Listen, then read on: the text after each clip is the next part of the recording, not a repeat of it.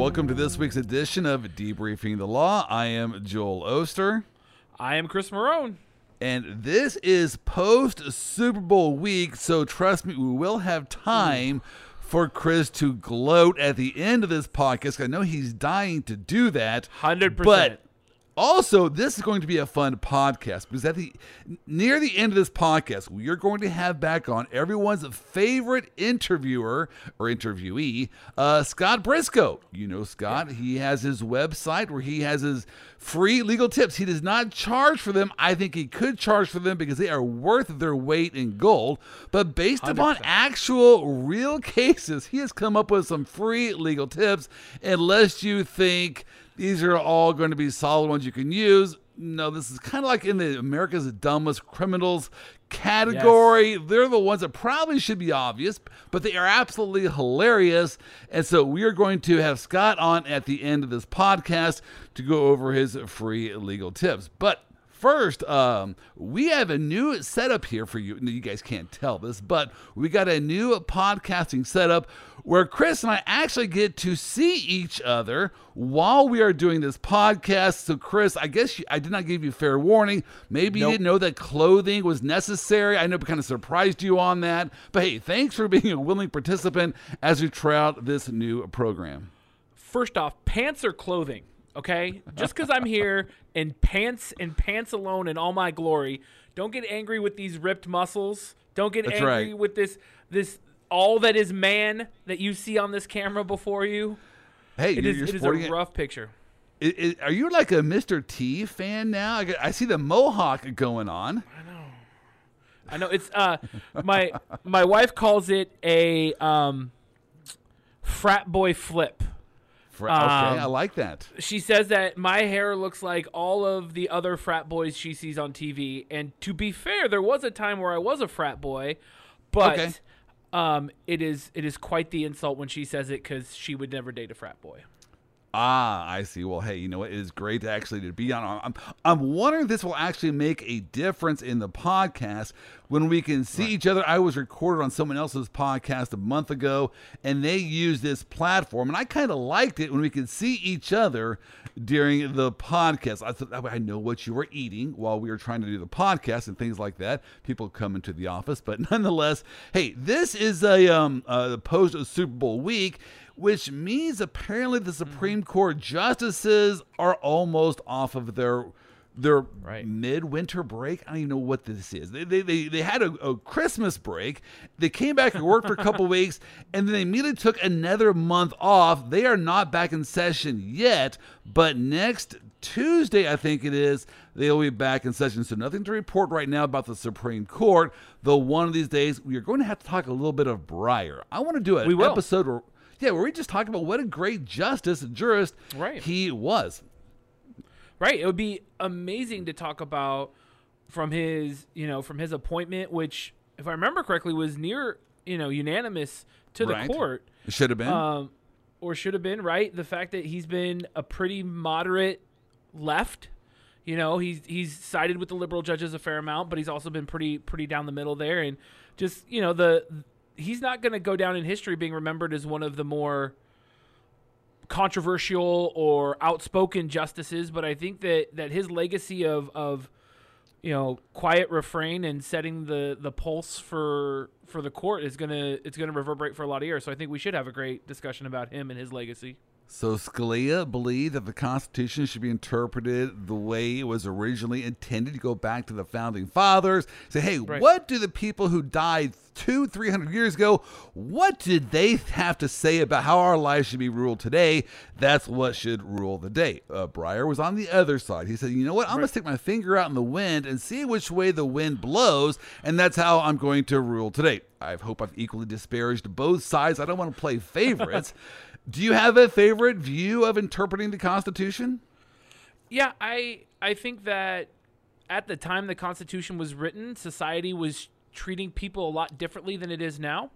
And the founders knew that we would need to make changes. That's why they created the amendment process. Right. So I think that a strict interpretation of the founders' intent of the Constitution is a little too stringent for my type, because at the time of the writing of the Constitution, 3/5 law was interpreted. Women weren't allowed to own property. So I think that there is some room for modern interpretation. The internet wasn't around, right? The That is blogs, true. things like, so I But mean, as I you think as you Go ahead. mentioned, though, the founders put in a way to amend the Constitution, and so one thought is, well, then go ahead and go through that process. However, I do believe it was Martin Luther King Jr. who said it is always the right time to do the right thing, The right something like thing. that. I might be butchering that phrase, but nonetheless, I think that here's my favorite view of interpreting the Constitution. I got this from my con law professor. Now, he will not take credit for this. I'm sure he'll run from this, so I won't even mention his name. But this is what he said. This is the interpretive rule that the Supreme Court justices use more often than not. Are you taking note, Chris? I am. Hold on. Here's my look. Good. You can see me now, so you can see my notebook that I'm actually taking these notes on.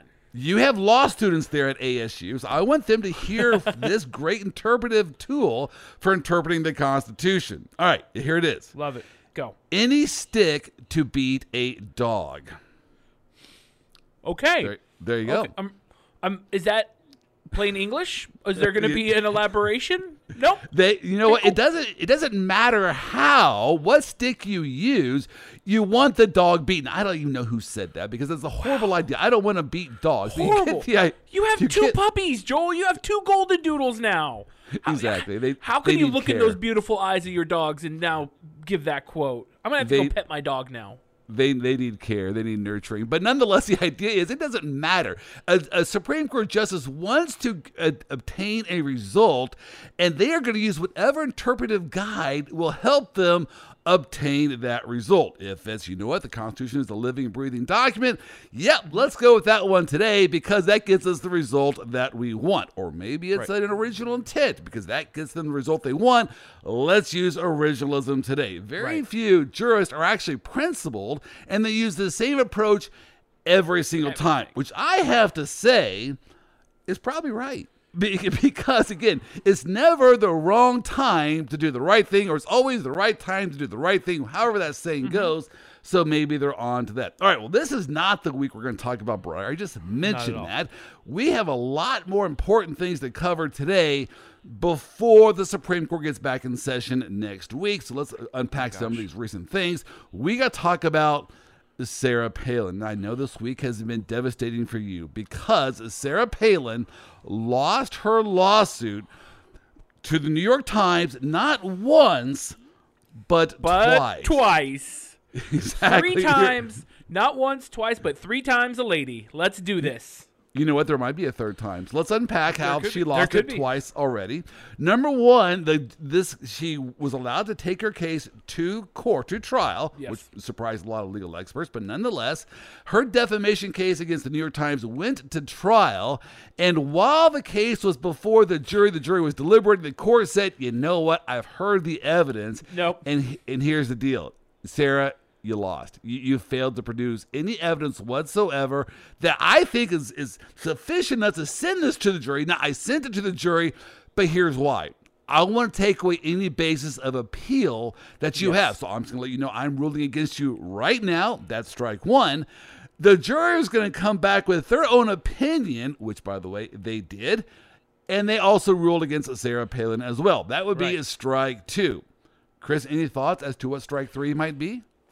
If she appeals the decision based on judges' undue influence, I was actually reading today in CBS or MSN, and they were talking about how the jurors knew that the judge was going to essentially nullify whatever verdict they came in if they didn't agree with him.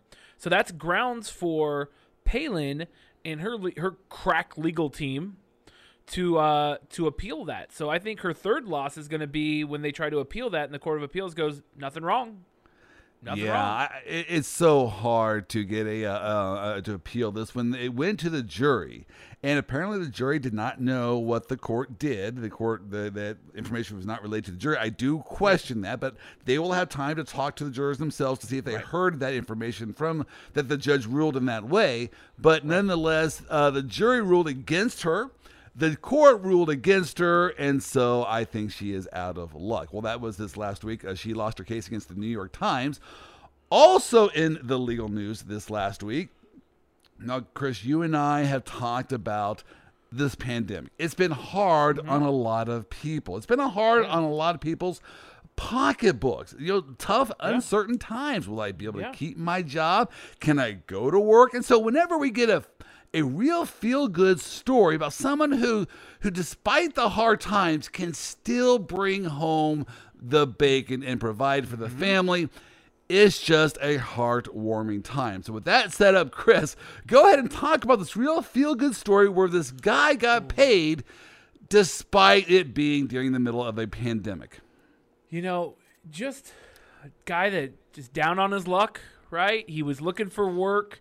He had been laid off. He contacted this woman who said she had some side work for him to do.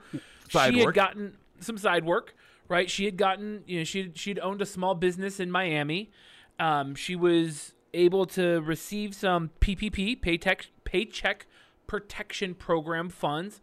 I believe she received in the realm of like $15,000-$20,000. Right, I believe $15,000. Right, and she was going to pay Mr. Robinson, which always makes me think of the song Mrs. Robinson, but that's a different tangent. But Mr. Robinson was to do some wet work. For Mrs. Martinez. Now, for those at home who don't know what wet work is, it's a government-related term which means murder. Okay, I did not know that. See, I learned something from my own podcast. So if I am working in a wet industry, I am murdering people for money. Yes. Okay. The clandestine community, FBI, CIA, FBI, all those guys, all the three-letter agencies. When someone is known for doing wet work, they are a member of a team that is used to unalive people. All right. To keep our rating, to keep our good family rating, we're going to use words like unalive. Unalive people. I like that. So this person got a PPP loan, which, by the way, I have my own small business. I got a PPP loan. I got that loan to make sure the people who work for me could continue getting paid so they can continue with their livelihoods, their lives during the pandemic. So very it's good a good program. thing. Yes, very good program. But apparently, I did not read the fine lines in this PPP application. Does this say anywhere you can't use it for the wet industry? I don't know if it specifically says you can't unalive people, but I feel somewhere in the fine print you're not allowed to do illegal acts.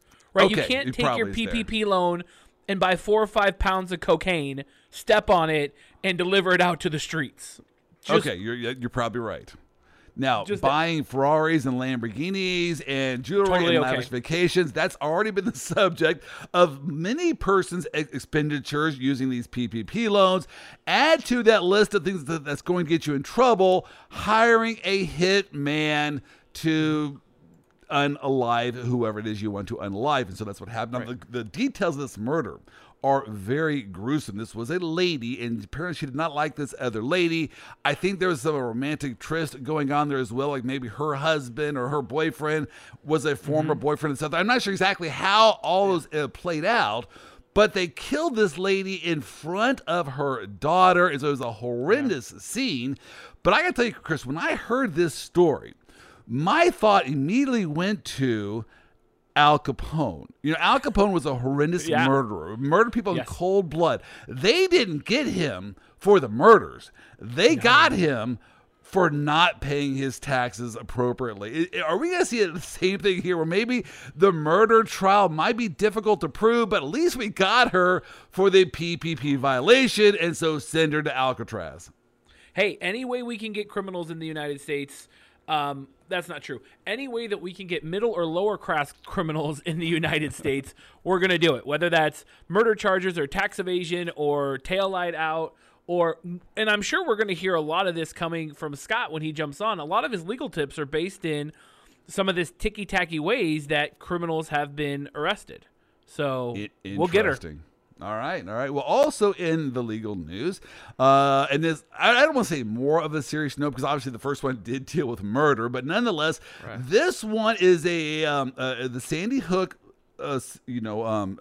mass shooting there of it was a school, and so all those many people died. I believe that 20 first graders and 6 educators lost their lives in this 2012 day where there was this shooting going on. Several of the families filed a lawsuit. In fact, I think it's the families of 9 of the victims of the Sandy Hook Elementary School shootings. They filed a lawsuit against the gun maker Remington, saying that they should be liable, at least in part, because of this travesty. Now, Chris, this is going to be awfully hard for us to unpack because I have so many different thoughts that go into this entire legal scheme. So you have this horrendous shooting where some person who is probably crazed, I think this person had some mental health issues. He then shot his own mother and killed himself in a suicide. He murdered these people, horrendous shooting.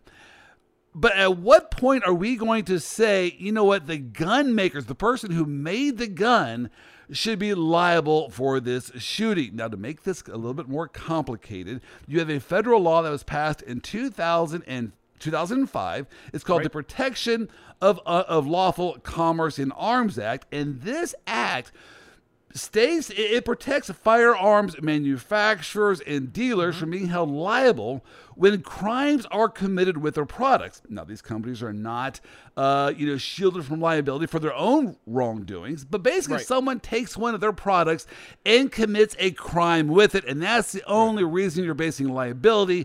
This federal law protects the manufacturers and dealers of these guns. And so I got to tell you, Chris, I have a lot of problems with this lawsuit, and I have a lot of reasons why I'm happy with this lawsuit. But just for the record, I am a supporter of the Second Amendment, though I've only fired a gun twice. I am not opposed to reasonable regulations on guns. And these people who are so crazy with, you cannot have any of this, you can't even have the slightest bit of regulations. I have a problem with that. You can have reasonable regulations. That being said, what are your thoughts on this lawsuit and the settlement? I mean, I too have lots of thoughts on the Second Amendment and guns. I don't know if I would identify as a 2A crowd supporter. I am a constitutional supporter, and I believe that, like yourself, that there should be reasonable checks on some of the rights, especially to have access to firearms. But that is personal opinion that I don't think really plays into this case. One of the things I realized when I was reading back and looking at it is that we're in the 10-year anniversary of this mass shooting. And looking at this shooting in a vacuum, which the court has to do, we can't look at all the mass shootings that's taken place in America. I really think the families played this correctly to make sure that Remington was held liable for their part in the shooting. They didn't come out with the emotional argument. They were able to come out with the discussion of how they marketed the gun, who they marketed it to, what sort of marketing was around it, and placing that idea in the head of this person who obviously have mental issues. You cannot murder your mother, go murder 20 school kids, and then come home and unalive yourself and not have some sort of mental capacity issue. That's not reasonable, prudent person. So I think that the way that the plaintiffs in this case, the families of the children, the 9 families, they went about it in a very proper and meticulous way of making sure that this specific type of advertising, which was they advertised it to the kind of beta male, they advertised it as like one of the guns that you would see in like Call of Duty or Modern Warfare or some of those games. And then they ended the ad with "Get your man card back." So it was a very targeted, like, if I possess this AR, this model of AR, the XM15, then I'm a man. I'm a real man. Right. And I can use this in urban style combat, which is not the point of owning this type of weapon, where we do not want to encourage our citizenry to just start engaging in urban style combat. Chris, here's the problem I have with this, and I agree with everything that you are saying right there. I don't like those ads. I think they're distasteful. I don't even play those video games. Consider your man card reissued. I mean, I just don't like those ads. However, there is no no proof connecting those ads to what this kid did. So we just talked about the Sarah Palin case where the judge said, I'm going to dismiss this case because even though there's all kinds of evidence that this person should have known, this editor should have known that what he was saying was a lie. There was an attachment to one of the emails that showed what he was saying was not correct. Here in this case, there's no connection between these ads and what these kids did and what this kid did. So I almost think here is the litigation strategy. We don't like guns. This was a tragedy. Someone has to be liable. Let's make them liable and let's just let the jury have at them because this is such a horrendous ordeal. I mean, at $73 million, there's got to be something. Remington's not going to. Remington, NRA, all the gun lobbies out there are not going to just let a $75 million verdict or a $75 million settlement come out because there was no. And maybe they said $75 million is worth just killing this and declaring bankruptcy for Remington and moving forward on it. And that's their prerogative to shut down their entire company to say, we're just going to pay this out and be done with it. So now, what actually happened here, though, to go on what you just said, Remington had already filed bankruptcy. So Remington, even though they are, I think, one of the oldest gun manufacturers in America, had already filed Chapter 11 bankruptcy, sold their assets.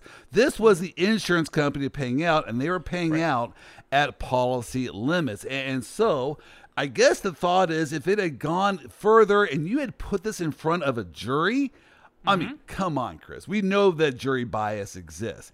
And you're going to let a jury send a message saying how much we hate gun violence, what a horrible tragedy this was. Let's make someone responsible and someone pay, and this will be the case. I think that is true, even though there might not be any valid evidence saying that the gun manufacturer here is liable outside of it produced and manufactured the gun, which there's a federal law saying you can't use that as your basis. I am just wondering if that indeed was not the basis here. And yes, the insurance company just wanted out of this case. I get that. I full on believe it was it focused on the marketing campaign. Remington's marketing campaign encouraged urban warfare. And I think that this will be, and again, with the Sarah Palin case, we want to make sure that we slap down reporters that are quick to put out false narratives and to put things in a negative light and to contribute to the decay of society. That should not just be for reporters. That should be for marketing individuals. If you are putting out an ad that says you will be a man if you own this gun, and you can engage in urban combat if you own this gun, that's a dangerous message to be putting out into the community, and there needs to be some level of corporate responsibility. I think we have that now. I think the fact that Remington went out of business, they went bankrupt. Future gun makers and manufacturers are probably going to be very careful in how they advertise their product because they don't. If this is an example now, they paved the way. So look, if you do this false marketing campaign, you can get this case in front of the jury. Of course, no insurance company is going to want to get one of these cases in front of the jury because you think $73 million sounds like a lot. No, try putting a B to it. The billions is how much money you would get from a jury if they could actually hold some gun company liable. And by the way, Chris, we're talking about a civil case. We're just talking about, maybe 7-5 kind of a vote scenario. This is not a unanimous verdict situation. It is just simply, more people are going to vote on the side of holding the gun companies liable as not. Yeah, you're not going to want to send that to the jury. And so if that's true, this probably will shut down the advertisements for these products. So maybe a good result, though I would suggest the legal avenue that they got there is probably not all on four squares. That being said, let's talk about one more case here before we get to Scott Briscoe's legal tips. The Dallas Cowboys. See how we're going to talk a little football at the end because that's what you and I like to do. We like to talk football, but the Dallas Cowboys are in the news for legal reasons. Apparently, there was a lawsuit. Actually, I'm not even sure there was a lawsuit, but there was a claim made. So there was a settlement made, and the settlement is what was reported where I believe it was 4 Dallas Cowboy cheerleaders sued the Dallas Cowboys or brought this claim against the Dallas Cowboys. And one of their executives, Richard Dalrymple, for voyeurism claims, saying that he went into the girls' locker rooms to, voyeur, to spy on these cheerleaders as they were changing in the locker rooms. Now, Chris, did you know about this case as it was ongoing? I didn't hear about it until yesterday. I didn't even know what was going on. Do you know if a lawsuit was actually filed, or was this just a claim that was made that they were trying to get it settled before a lawsuit was filed? I think it was. I don't even think a lawsuit is. I've been Googling it and I'm seeing all the headlines, but I'm not able to find any of the documents. And those are pretty usually on high profile cases. Right. They're pretty easy to find. So I'm thinking maybe a lawsuit was never filed. This was just something that was settled. Right. Yeah. And so a couple interesting things about this.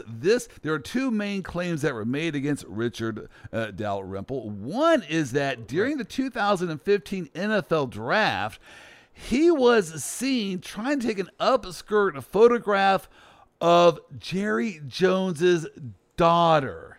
Now, Chris, when I heard that, I am thinking, now, I don't have a daughter. I have two boys. But if I knew that one of my employees was trying to take an upskirt photograph of my daughter and there was any credence to that whatsoever, that guy's looking for a new job. Within the next hour. He is not staying employed. The fact that he stayed employed despite that claim, I don't know. What do you make of that? I mean, if I think a guy's taking an upskirt picture of my daughter, that guy's looking for a new dentist before he's looking for a new job. Right. Exactly. And take that to the bank. I don't care. You're not. I'm handling this on my own. But how do you keep your? Who do you know that you can be caught doing that and still have a job outside of Joe Paterno at Penn State? Who do you know? Well, he didn't do that though. The other guy. But they knew Joe, and Joe kept him on, right? That's right. That's right. I mean, there was knowledge. There was knowledge of it. So you knew. And is this just a boys will be boys, and we need to change that sort of atmosphere? I mean, obviously the NFL needs to be going through some monumental shifts in how they operate their business. We're seeing a lot of this come out. But come on.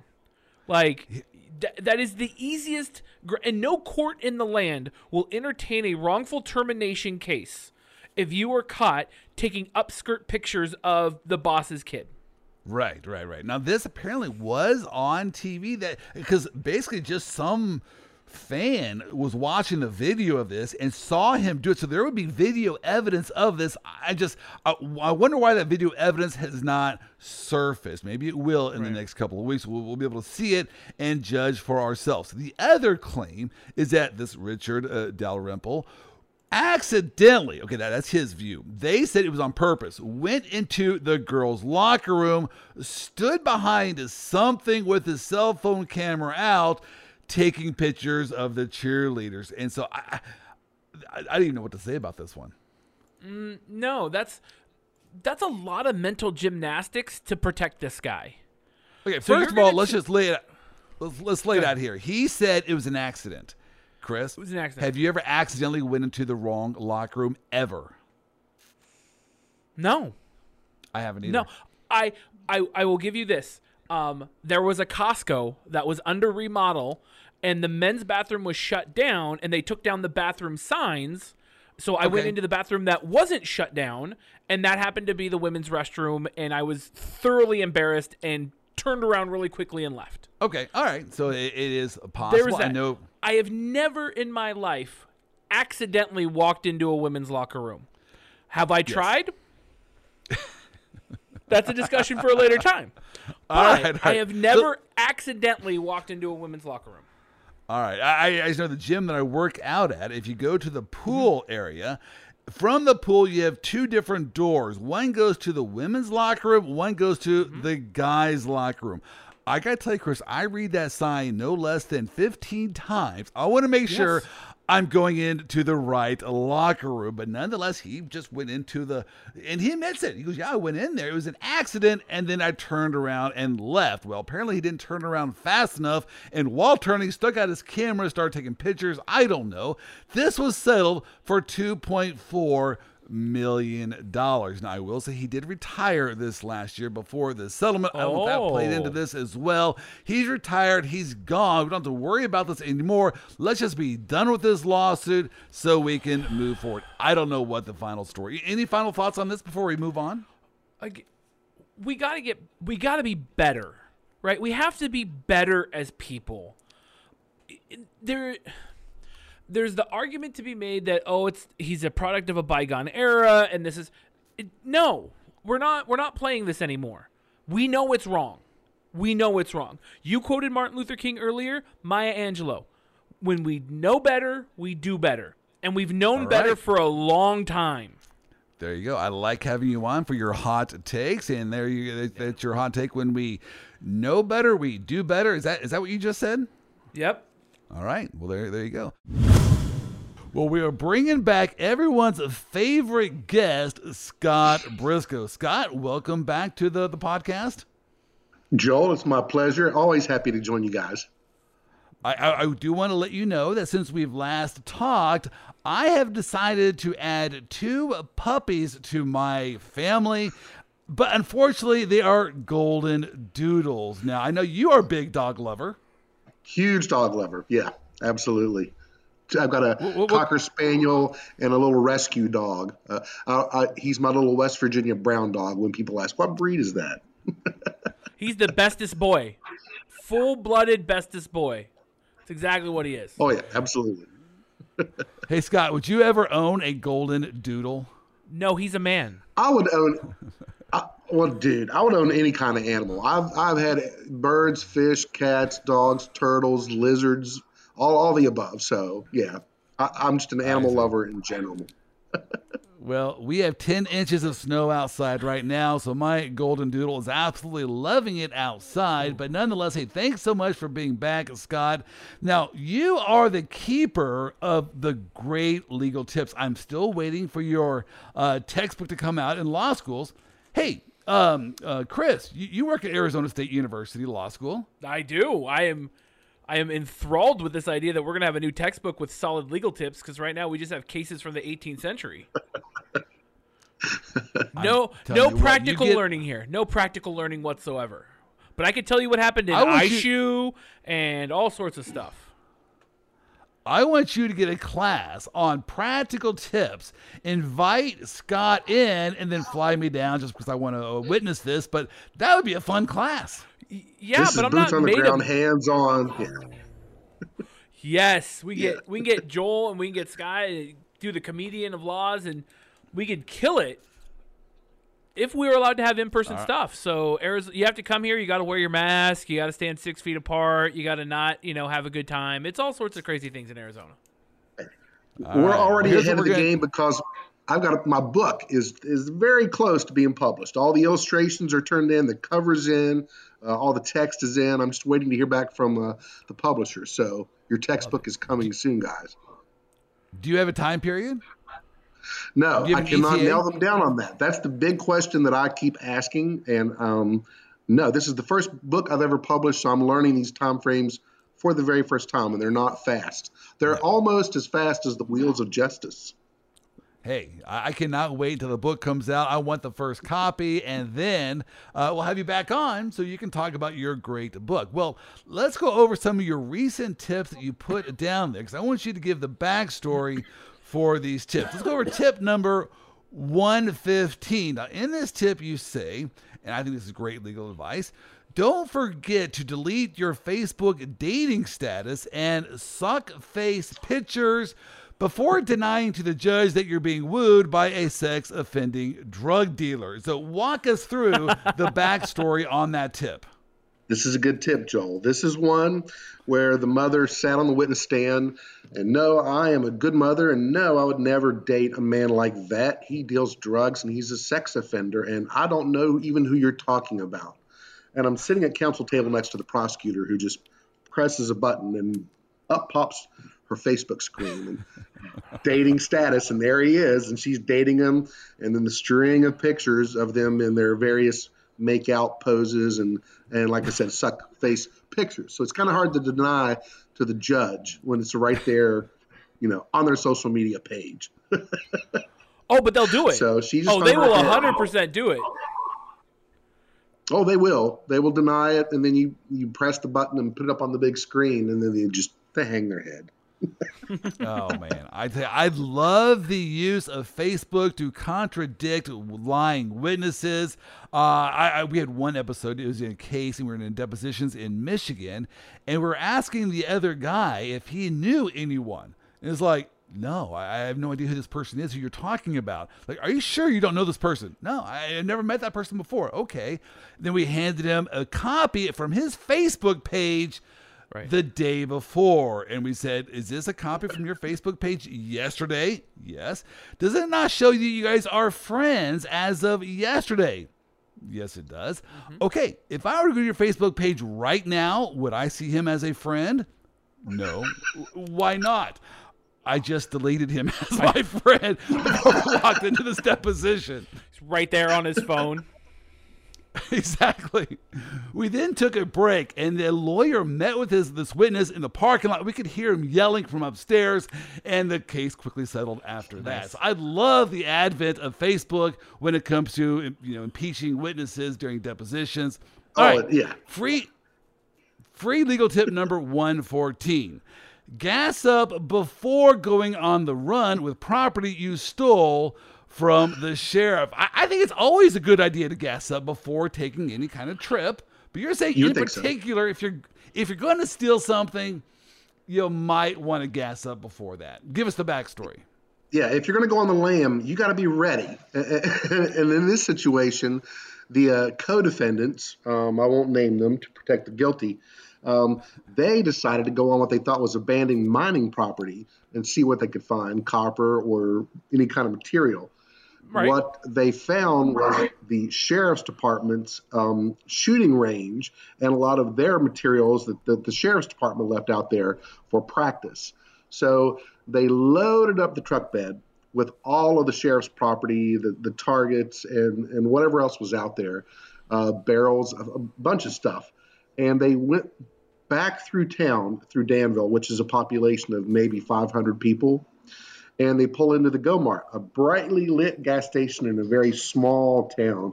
And it just so happens a deputy happened to be parked right there getting gas when they pull up to the pump next to him.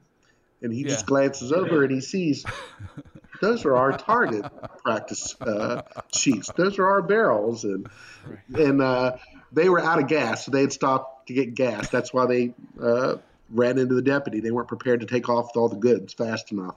So, boom, busted right there at the Go-Mart. You know what? Tell me you argued a legal search. Say that was a warrantless, or that wasn't an exception to the warrantless search, and the police wasn't lawfully, positioned, and see how that rolled out. I would have loved to have done that, but unfortunately, these were not my clients. They were appointed to other counsel. So, and the tip just came along, and actually, it was even the sheriff's department had posted on their page about the defendant stealing their property. Have you ever had this thought that you could really be a good criminal? I mean, I've often thought, you know what? Look at that crime. He made a simple mistake. I never would have made that mistake. If I were to do that crime, I would do it so much better. Does that make me a bad person that I've had those thoughts?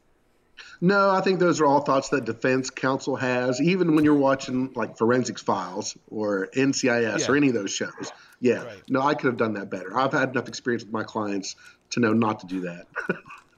Well, I think those are some pretty obvious things. I love these tips, right? They're friggin' great because we've all had some similar type of experience with a defendant being stupid or doing something like that. But you're like, come on, guy. Every case in your textbook is so he had an out tail light or his registration was expired. And you're like, I could see them overlooking that, but I'm out of gas. I drove to the police station drunk. All of those types of things, those are the ones that are my favorite. Because, yes. Right. If you're going to be transporting drugs, don't have a busted tail light. Right. Don't have have your registration, have your license, have your insurance. Don't have a reason to get pulled over for some other extraneous reason that's going to end up, in prison over cocaine and heroin and fentanyl. Right. All the fun. I'm thinking of big three. I'm thinking of one case I heard about last year where this guy went to the DMV to get his registration and license renewed, which is fine. He then goes to a bank to hold up the bank, and they wanted something in writing. So he took this receipt out, turned it over, and said, "Give me whatever, all your money." And so, yeah, he used his receipt from the DMV to hold up a bank. I see. I would not have done that. I would have known to ask for a blank copy of a piece of paper and then write my hold-up note on that and not use my receipt. The deposit slip. Yeah, it's right there. The tip where the guy stole someone's credit card and used it to pay his utility bills. So his address pops up on the victim's statement. Let's just hand them all the information they need. Right. Great tip. All right. Free legal tip number 113. Now, I've never done this, so you're going to get some explanation. I've never done a drug test in my life. Drinking ice water just prior to your drug test does not sufficiently explain to your probation officer the ice-cold urine sample allegedly fresh from your hoo-ha. Now, I think a hoo-ha is a legal term. So can you explain the backstory here? Yes. This is a frequent flyer. She has gone through the criminal system for many years. I've represented her and many other members of her family. Going to the courthouse for them is just like going to the post office for us. And I had already had her on probation for drug violations. And so she was checking in with the probation office like she's supposed to. And I get a call from the probation officer, Sarah. Shout out to Sarah Randolph. Sarah says, "Scott, you're going to have to hear what your client did this time." And I said, "Well, lay it on me." And this kind of gets a little graphic and a little gross. So bear with me and feel free to censor as needed. But as soon as Sarah says, "Today is your random drug screen," Sarah said, "I looked in your client's eyes and I could instantly tell she was going to be positive for something." So my client paused and goes, "You don't want to go in the bathroom with me. I've got the diarrhea really, really bad." Sarah says, "No, I have to go into the bathroom with you to collect the sample. I don't care if you have the diarrhea." So then my client pauses again and gives it a second go and says, "And I'm on my period too." And the probation officer says, "You're not going to gross me out. I'm a mom. I have seen it all. Right. I have touched it all. I'm coming in the bathroom with you." Okay. So they go in the bathroom, and Sarah stands outside the stall. My client goes into the stall, shuts the door, and she's not in there 10 seconds. And she comes out with a cup of clear water where she had clearly just taken the cup and dipped it in the toilet and came out with a cup of toilet water, clear toilet water. So she hands the cup to Sarah. She goes, "Here you go, I peed." And Sarah goes, "You didn't pee. You just dipped the cup in the toilet and handed me toilet water." "No, I didn't. That's my pee." And Sarah goes, "Then why is it ice cold?" And my client, without missing a beat, and I have to give her credit here because, guys, she tried to use logic. She tried to use reasoning. She goes, "You want to know why it was ice cold? Because you made me drink all that ice water."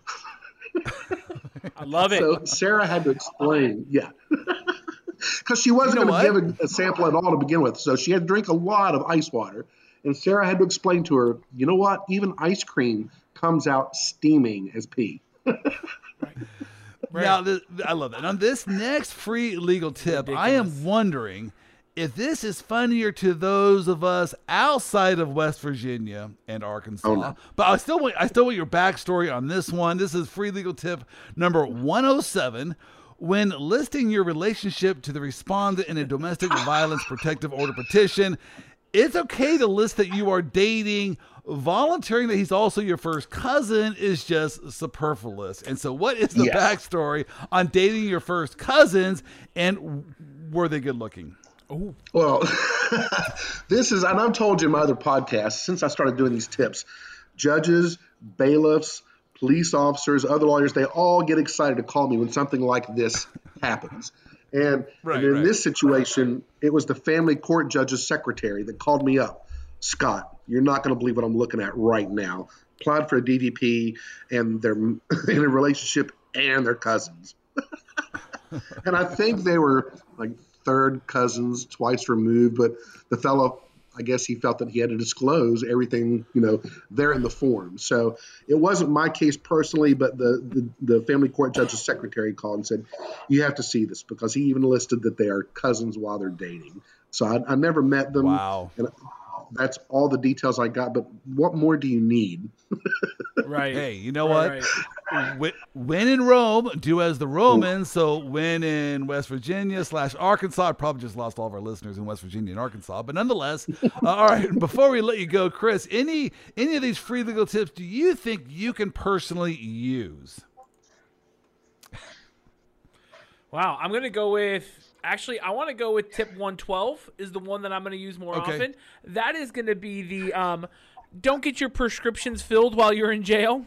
I think that I believe the tip is your pharmacist might not fill your prescription when your call is interrupted with, this is a recording from a West Virginia facility. You were speaking with an inmate.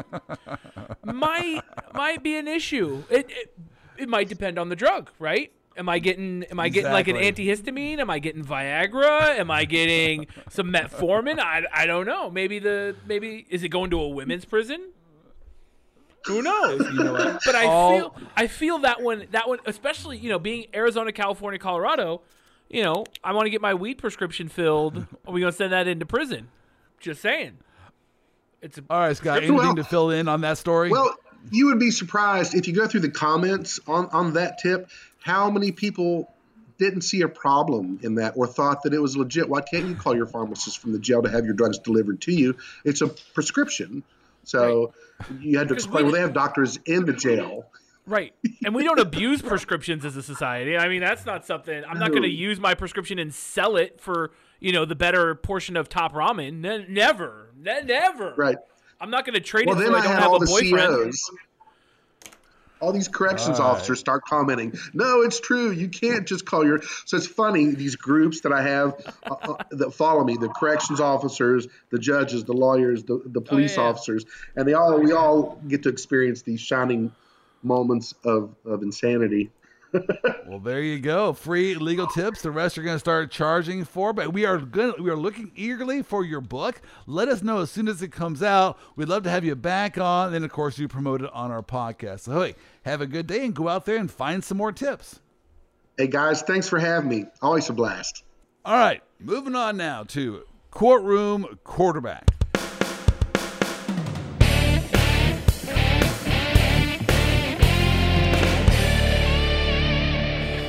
Moment.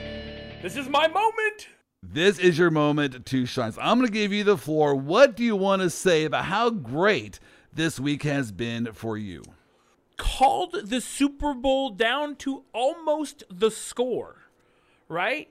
Called the absolute game, though I did, in our texts while Joel and I were going during the Super Bowl, I called that Cooper Kupp would be the MVP as well. I think that was an incorrect call. I do believe that Donald should have been the MVP. He came up big the entire game, and though Cooper Kupp was a great receiver and he's explosive on the field, that game was won because of LA Rams defense. 100%. I agree. Now, I learned that the MVP voting takes place at about 2 minutes before the game ends. Now, you can wait a little bit, but it's just like when they do the MVP voting during the regular season. It's done before the season actually concludes. I don't know why. They should reject every single vote that's turned in before the end of the game, because the most critical moments, the moments when the game is won and or lost, usually happens in the last 2 minutes, especially of close games. And so in this particular case, I believe that Kupp, what is your nickname for the Kuppmeister? It was King Kupp, King Cooper. King Kupp. All right, King Kupp. King Kupp. He had just scored that touchdown, had a remarkable drive, finally came back, had 4 catches, I believe. That was an incredible performance, and that won him the MVP. Nothing against the Kuppmeister and King Kupp. That was an amazing performance. But I still think in this day and age of high-scoring offenses, the game was won due to Donald's performance in 100%. That last drive. The first one is 3rd down and what? 3rd and 2? Is that right? Yeah. And the running back gets past him. He reaches out, grabs that running back, Right. stops him in mid-stride. His forearms must be massive. Pulls him back down for a yard short of the first down. An amazing play. All day. I mean, Donald was double-teamed the entire game, and when he wasn't double-teamed, he was making huge plays.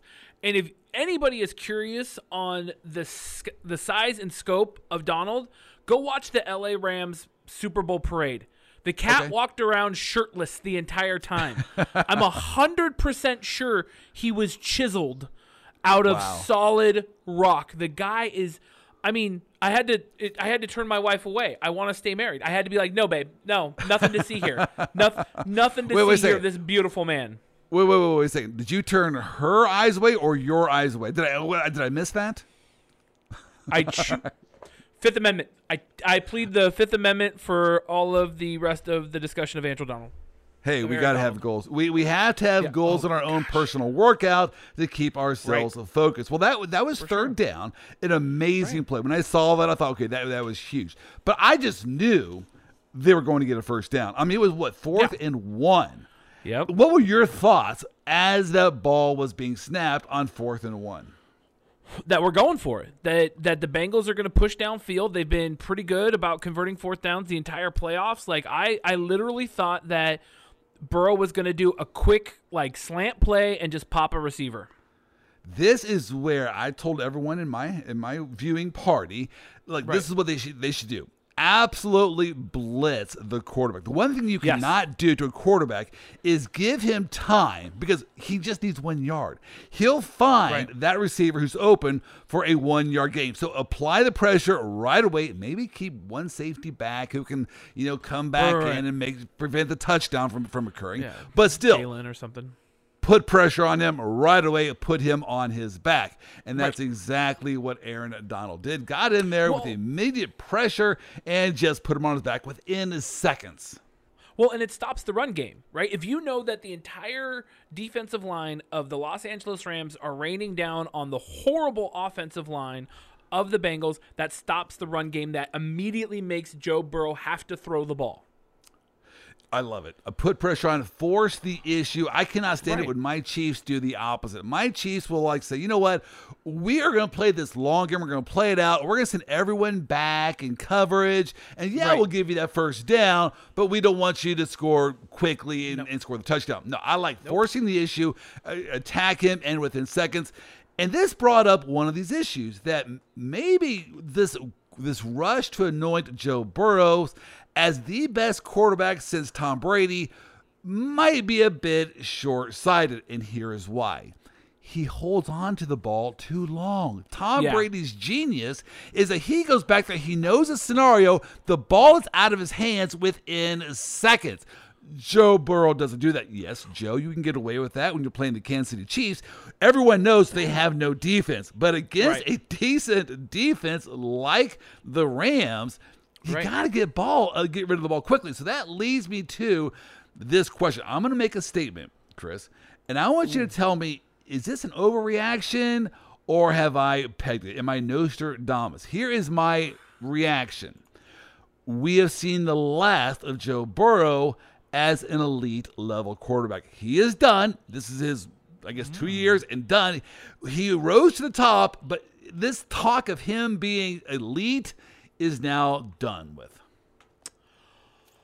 Well, that is quite the prediction after a season and a half of Joe Burrow. I think Joe could be an elite quarterback, but I also think Dan Marino is an elite quarterback and just never got anywhere. I think that Joe Burrow could carry the Bengals for as long as possible, but unless he gets some support on that O-line, he's gonna fizzle out. I think that skills wise, Joe could hold his own.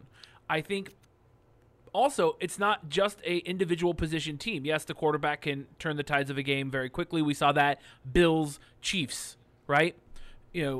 But Joe needs something. He needs people that can actually protect him on the O-line. He needs, I think it's a bit of an overreach, but I'm not going to say you're wrong.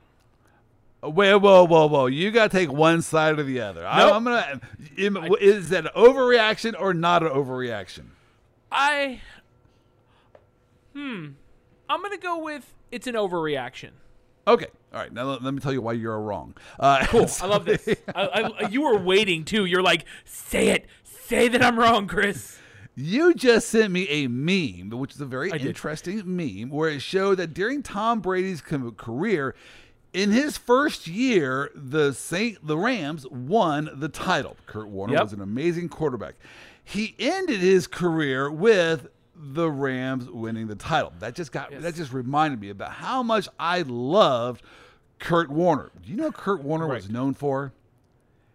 Getting rid of the ball quickly. He can make decisions in a split second. So I'm going to just suggest that this talk out there that the Bengals offensive line is so horrible, Burrow needs protection.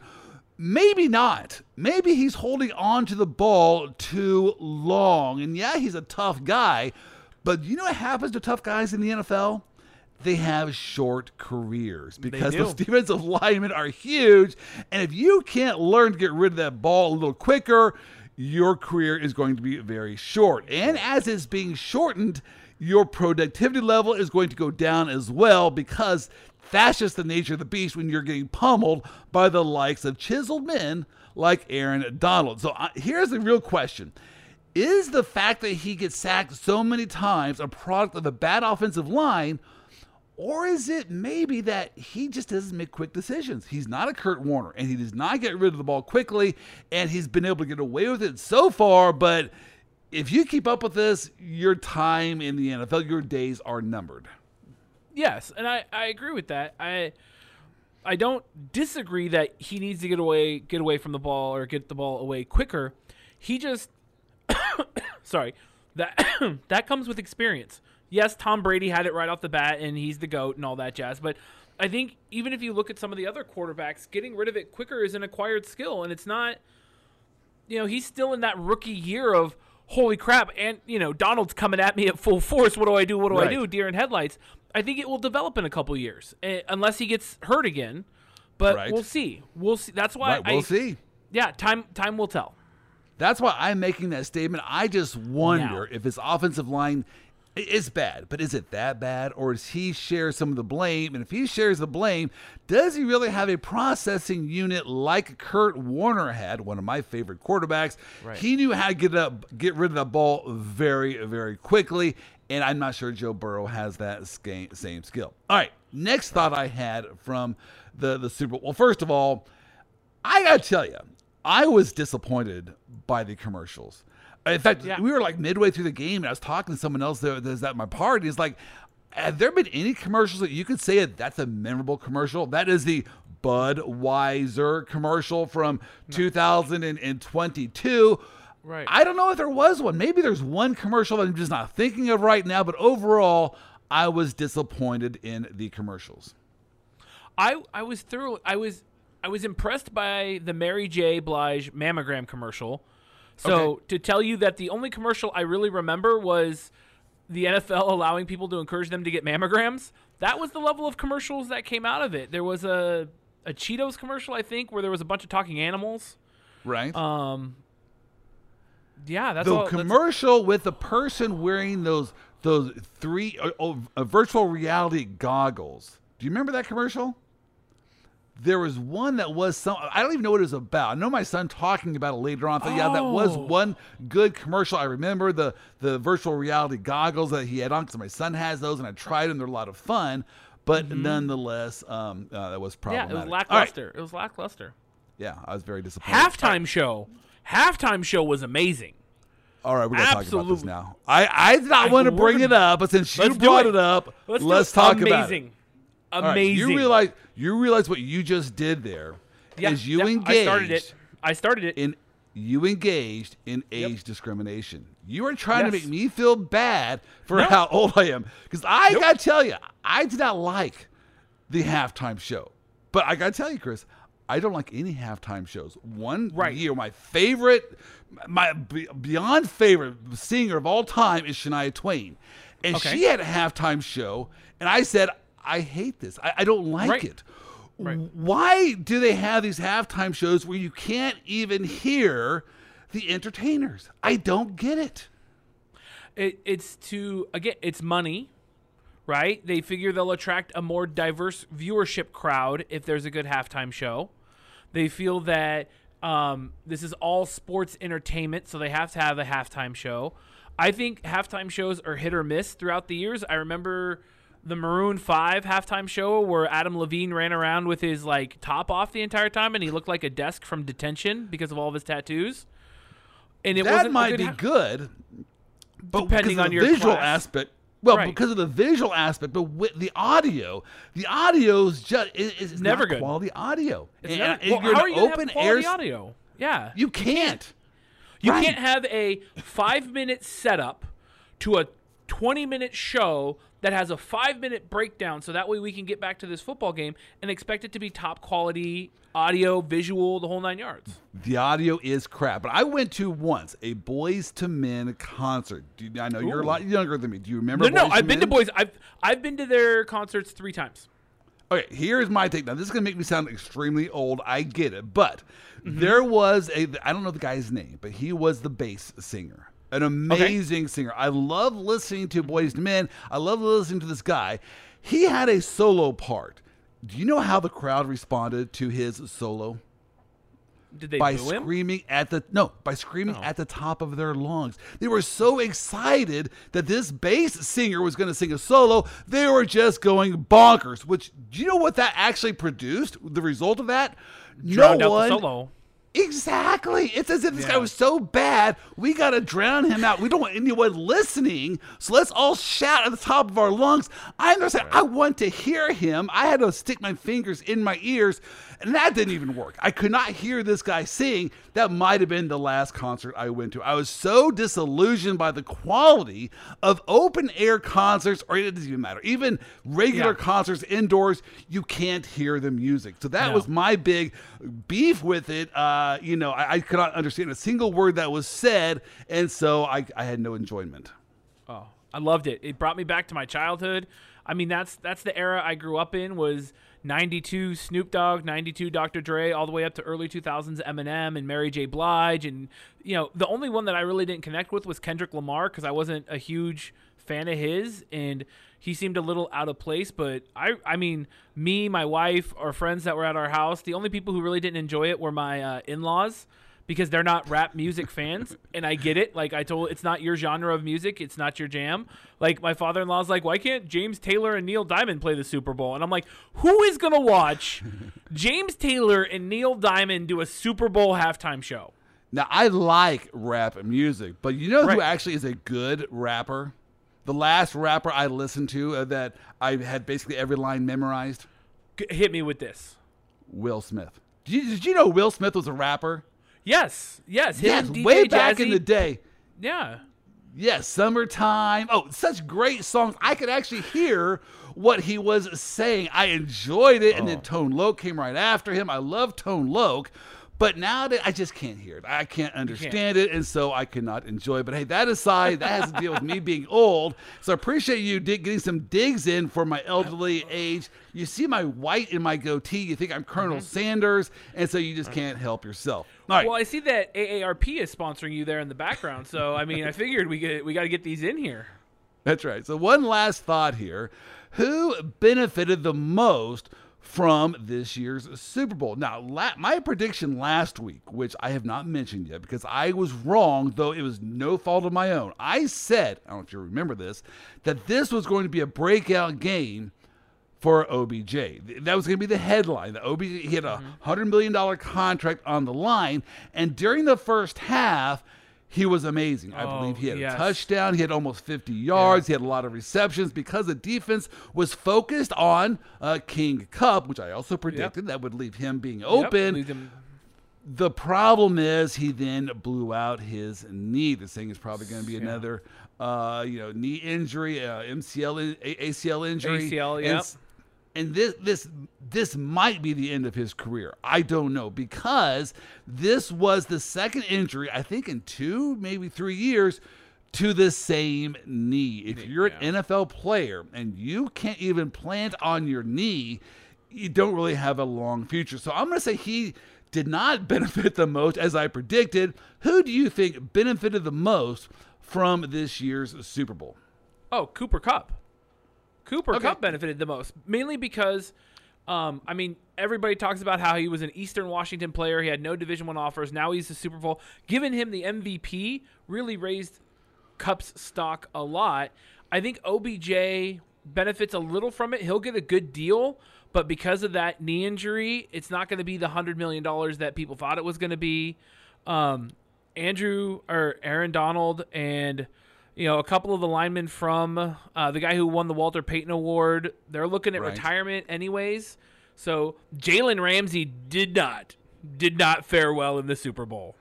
He did. So he looked bad. He looked bad. So wow. From the Rams side, I think Cooper Kupp comes out the big winner because he's still got a lot of years of his career ahead of him. Matt, Stafford could retire, right? 13 years in the league, Super Bowl ring, go out on top. Yes. Who knows? But he's not staring down $1 million, $100 million contract. So I think Cooper Kupp's stock raised the most, and I think it's only because he got the MVP. I don't think it had anything to do with his playing. Because he got the MVP trophy, that's going to raise his stock more.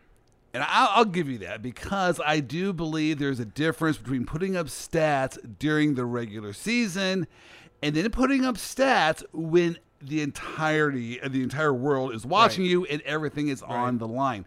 He put up those stats despite the fact OBJ went down, and now all of the attention of the defenses were on him, despite that he caught 4 receptions on the last drive, plus the touchdown. Oh, and I'm not even mentioning that 4th and 1 play, which was a brilliant play by him. Beautiful. They were back at their own 30-yard line, 4th and 1, and they did a sweet play with him. He knew exactly when to cut it upstream and got that first down, a huge play. So I agree with you that he went from just being a great player to an all-time great player with that one performance. I'll also throw out there Sean McVay, the coach of the Rams. A lot of talk is that he might even retire now. Chris, he's younger than you are. He's way younger than me. And they're saying he's already accomplished it. He now might go into TV. He has such a great personality. He's a made man. Now that he's won the Super Bowl, he's the made man. He'll probably come back for a few more years. But obviously, winning a Super Bowl puts you at a whole other level in the echelon of coaches. So that might have cemented his Hall of Fame status. All right, that being said, hey, Chris, it was a great week. Have a great week, and we will talk to you next week. Thanks, everybody. Thank you for listening to today's podcast. If you enjoyed this podcast, please give us a 5-star review. We need your love to help us continue highlighting the funnier side of the law. I want to give a special shout out to our Vice President of Operations, Wendy Oster, without whom this entire operation would be a mess. Sean Wynn and 15-5 Features for making me sound way better than I actually do. Brooke Boland for spreading the good word about us. And Ryan Kuhn and Paul Kuhn of Triplicity Marketing for our technical and computer support.